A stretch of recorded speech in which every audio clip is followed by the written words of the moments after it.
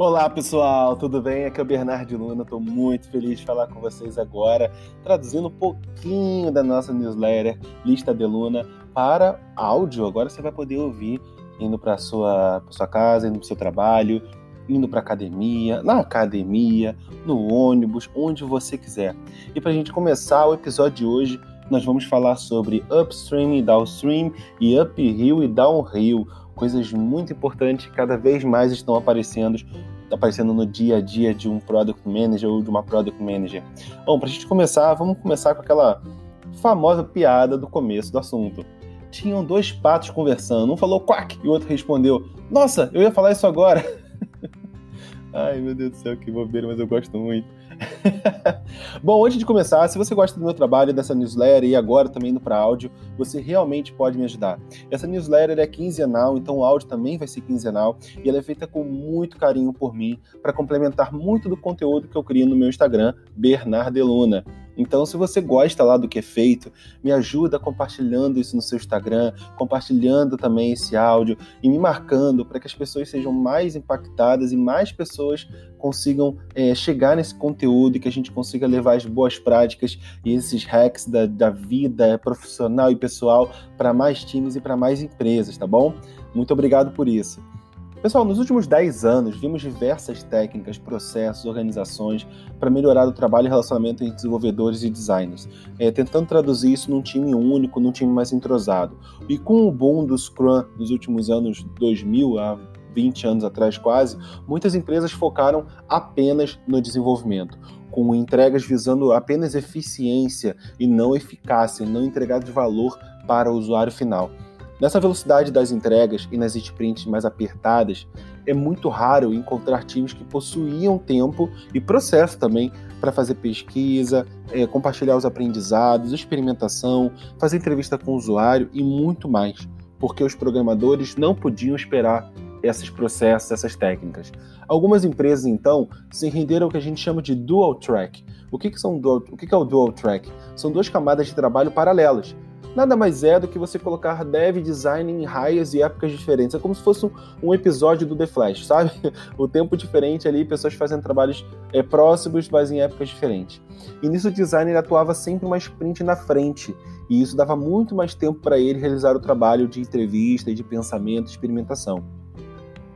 Porém, com o aumento da responsabilidade do designer, quando ele começou a ganhar o chapéu de UX para realizar pesquisa mais densa e trabalhar com experimentação, o próprio dual track já não funcionava mais tão bem. Algo realmente era necessário de ser feito. Agora eu vou contar essa história de um outro ângulo, como se fosse um filme do Rei Leão, né? Claro, não de agora, o antigo, né? Porque tem que respeitar a minha idade, para a gente poder contar isso pelo outro lado, lado do Product Manager. As empresas nesses últimos 10 anos, elas não só começaram a organizar o desenvolvimento de produto, mas também metrificar mais esse processo. Esse conhecimento necessitou de uma pessoa responsável, não só para acompanhar e gerenciar as métricas, mas para ajudar a priorizar o que precisar ser feito para corrigir, seja bug, ou até mesmo algum dado que seja mais interessante para apresentar isso para a diretoria. Assim, a figura do PM ou da PM para empresas de tecnologias nasceu. E por isso, por conta de ficar muito próximo do backlog, ainda e até hoje é confundido bastante com Project Manager, que é uma pessoa de processo, o que gera muita confusão porque ambos têm a sigla PM, seja Product Manager ou seja Project Manager. Então gera essa confusão aí, porque a linha é muito tênue entre um e outro, embora um é focado em entrega e outro é focado em valor, né? Com todo o conhecimento de validação, hipótese e essa orientação a dados, a pessoa de produto ela começou a cada vez mais pegar essas tarefas de briefing, requisitos de produto, né, o famoso PRD, né, o Product Requirement Document, e as hipóteses. O grande problema é que, assim como designer, não tinha tempo no meio da sprint para você conseguir colocar um processo de aprendizado, trabalhar as validações, realizar pesquisas em dual track, para você munir, né, para você entregar mais informações para aumentar a confiança e a qualidade de entrega da equipe de desenvolvimento. Assim sendo, depois de muitos anos, as pessoas começaram a criar mais soluções criativas para melhorar esse relacionamento a três, que na verdade é um relacionamento de muitas pessoas, é de N para N mesmo. E aí vamos começar a falar sobre o up and down, o famoso upstream e downstream. E nesse caso a gente vai conceituar para quem é de produto e não para quem é de projeto, tá? Pessoas que nunca ouviram falar nesse termo, se você nunca ouviu, é agora que você vai aprender isso. Vamos começar com upstream. A upstream é uma etapa de planejamento. Ela é vista como um processo que tem início, meio e fim, onde você amadurece ideias, você cria hipóteses, você amarra métricas e estudos, faz protótipos, faz telas e até documentações para nutrir a próxima etapa, que é a etapa de downstream. O seu objetivo é dividir em duas coisas. Primeiro, é evitar o risco de desenvolver algo que não é importante para o negócio ou para o usuário. E a segunda parte é entregar clareza para o desenvolvedor ou desenvolvedora criar algo com mais confiança. A segunda etapa, que é a etapa de downstream, já é uma etapa de desenvolvimento de produto, contemplando também teste, claro, e até mesmo deploy do produto. Mas o objetivo é único, é entregar a release que entrega valor para o usuário, de acordo com o backlog que foi priorizado pela pessoa de produto. Mas Bernard, a pessoa de programação também também quer criar coisa, também quer experimentar, o programador também é criativo, também quer testar uma tecnologia nova, e não deveria participar do upstream? Sem dúvida nenhuma, deveria. Essa pessoa de produto, ela precisa trabalhar muito bem a comunicação. Inclusive, eu já lancei uma newsletter que eu falo sobre siglas e comunicação, que eu comento um pouco sobre isso. Então, quando você está criando um briefing de produto, você precisa comunicar a todo o time. Inclusive, para quê? Para que o próprio programador ou a programadora, a pessoa de infra, a pessoa de teste, ela possa, nesse momento, criar uma subtarefa falando que ela quer fazer uma experimentação nesse projeto porque é importante. E aí, quando você divide no Kanban, né, que é esse método ágil que a gente cada vez mais estamos usando em empresas de tecnologia, a gente divide em 2 Kanbans, em upstream e downstream. Isso é muito comum no processo ágil de desenvolvimento de produto, não só por melhorar o valor que está sendo criado, né, como melhorando, por exemplo, a métrica, porque antes você tinha uma métrica única que era dividida em esse processo de upstream e downstream, você não sabia como estava acontecendo. Agora não, agora você consegue ter um quadro só de upstream e um quadro só de downstream, e aí você realmente consegue ver o tempo que está demorando de uma tarefa no WIP, né, no Work in Progress, no tempo que ela está sendo acabada pelo time que está responsável. A outra coisa também que se dividir em Kanban nas duas também traz um bom benefício, é que ele te dá a oportunidade de você reduzir o que a gente chama de BDUF. A gente não fala o nome da sigla, a gente fala geralmente o nome completo, que significa Big Design Upfront. O que significa isso? É quando o design ele busca a perfeição de fazer um monte de tela, um monte de pesquisa que muitas vezes não é o momento certo para isso, não é oportuno para isso, e isso gera um gargalo gigantesco para o restante do seu time. Vamos falar também agora sobre os outros 2 nomes, que é Uphill e Downhill. Eu preciso confessar para vocês que eu gosto muito desse termo, porque o conceito deles que foi apresentado pelo Ryan Singer. Para quem não conhece o Ryan Singer, ele tem muito artigo legal, tem um livro muito bom como Getting Real, como Real Work. Ele é um cara de fato diferenciado nessa área de produto, responsável pelo Basecamp.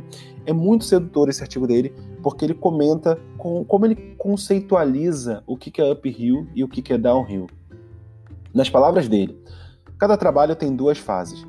Primeiro, há uma fase difícil, em que você descobre a sua abordagem, você tem uma ideia básica sobre a tarefa, mas você não descobriu como será a solução e nem como resolver todas as incógnitas. Incógnitas, difícil falar isso, né? Depois de explorar o que funciona e o que não funciona, você chega a um ponto que não há mais problemas não resolvidos. E como está no topo da colina, você pode claramente ver todo o caminho até o outro lado. Então a fase de descida é apenas sobre execução. Em outras palavras, se você gasta, por exemplo, 15 dias e você consegue fazer 50% das tarefas, não existe nenhuma relação de previsibilidade que vai dizer que você vai demorar os outros 50% das tarefas que vai tomar 15 dias.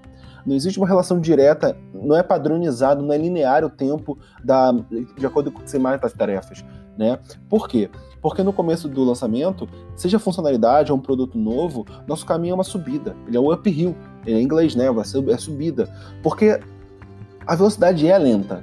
Ela é lenta porque tem muita incerteza e muita falta de confiança no time. Agora, quando a gente vai reduzindo essas incertezas e ganhando conhecimento, a gente chega no topo da montanha e aí começa o caminho de descida, que é o downhill em inglês. E aí fica muito legal, porque a gente acelera a velocidade de desenvolvimento, porque o time ganha confiança, o time ganha certeza e ele pode realmente focar na execução. Vale lembrar que a gente não está dizendo que o designer é uphill e que o dev é downhill. Em nenhum momento a gente fala isso. Cada papel tem tarefas de desconhecimentos e incertezas. Então, você pode colocar tarefas de todos os papéis do time em uphill, assim como você pode ter algumas tarefas de várias pessoas do time também em downhill.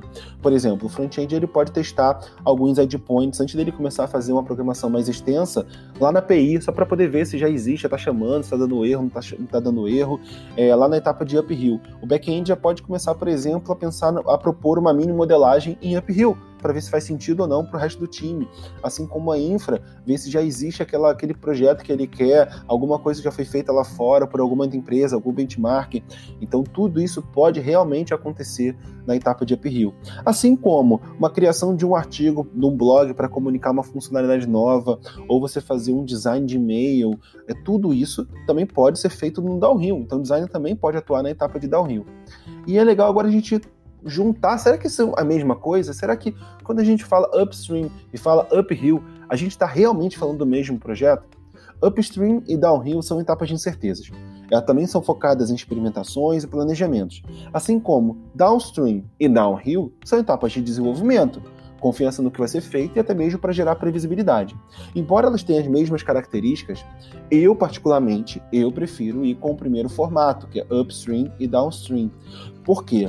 Porque ele é um formato que já é conhecido do Agile, ele veio dessa parte, ele possui mais documentação e conteúdo que você pode achar isso em sites e em livros.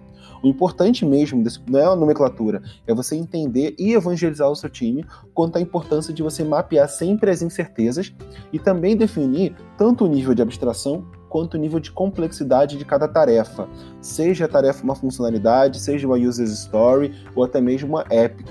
Porque isso vai decidir o quanto você vai investir no uphill. Se você não tem muito dinheiro para aquela tarefa, porque aquela tarefa ela não é tão complexa, o uphill vai ser menor e o downhill vai ser mais rápido, vai chegar mais rápido. Agora, se é uma tarefa mais crítica ou mais complexa, você vai investir mais em uphill, porque você vai ganhar confiança no teu time para poder acelerar depois o downhill. O interessante é que o upstream não precisa estar em dual track, o que é bom, né? Porque você consegue ser mais dinâmico e você consegue se adaptar, ser mais responsivo à complexidade que cada projeto tem. Mas também é ruim, porque você pode acabar utilizando ele errado e gerar muita história de usuário que fica estocada, esperando pelo time de desenvolvimento, o time de downstream pegar. E aí fica a minha pergunta para vocês. Como você divide a sua forma de atuar em produtos digitais? Conta pra mim, vai.